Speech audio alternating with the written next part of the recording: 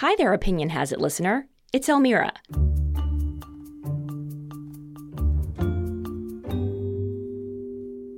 For the past week, we've been on Veep Watch, repeatedly checking our phones for any indication that Joe Biden, the presumptive Democratic nominee for U.S. president, was ready to announce his running mate.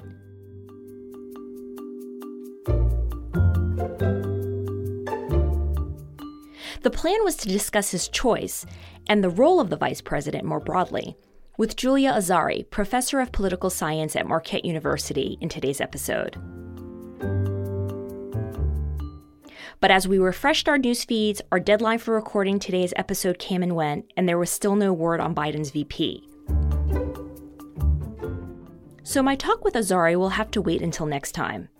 In the meantime, we're bringing back Outtakes, special episodes featuring parts of past conversations that were left on the cutting room floor.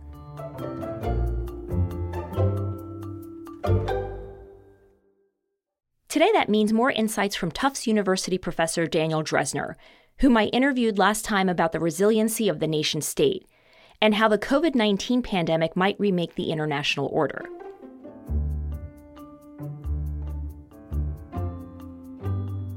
In our discussion, Dan identified a paradox of the Westphalian system.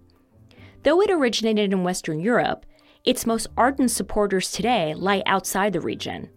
Russia and China are two notable examples. Beyond fiercely protecting their physical borders, both countries have expanded the traditional definition of sovereignty to include cyberspace.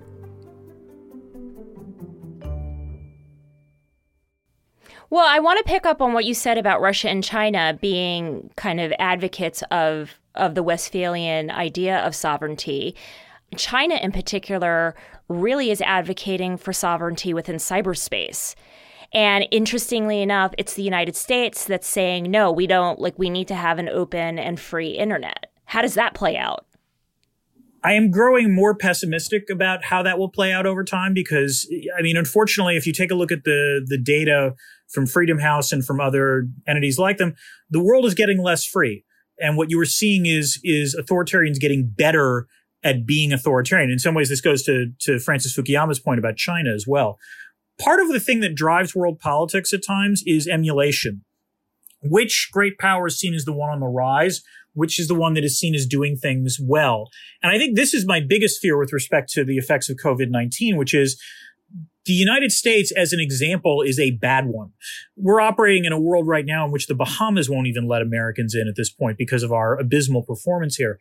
And so it is possible that other countries out there will grow increasingly attracted to the China model. And if the China model includes basically the national segmentation of the internet, then yes, it is possible that that winds up being the way in which we are headed.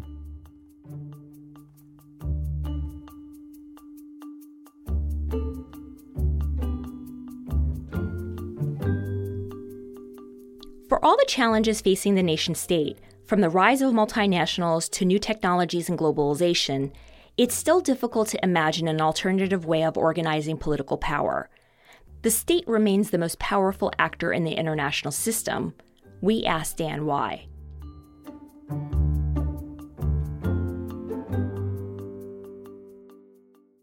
I guess I would define the current power of the state in a couple of ways. The first is that there's no denying that the state generally has, if not the monopoly, the largest market share of coercive apparatus, and that's not something to sneeze at.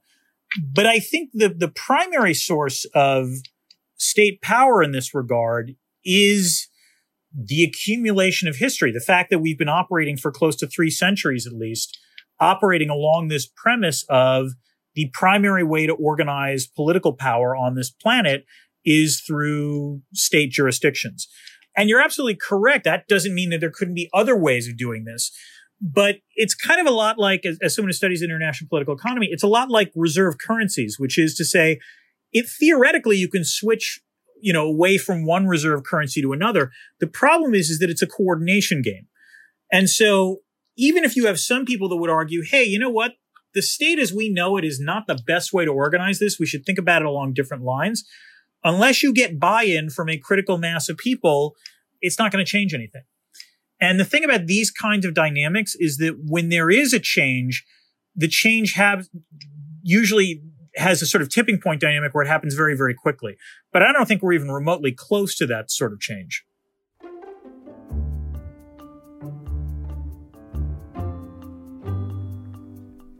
Thanks for listening to the latest outtakes from Opinion Has It. I'm Elmira Bay-Rossley. Stay tuned for our next episode on Biden's VP pick, out next week.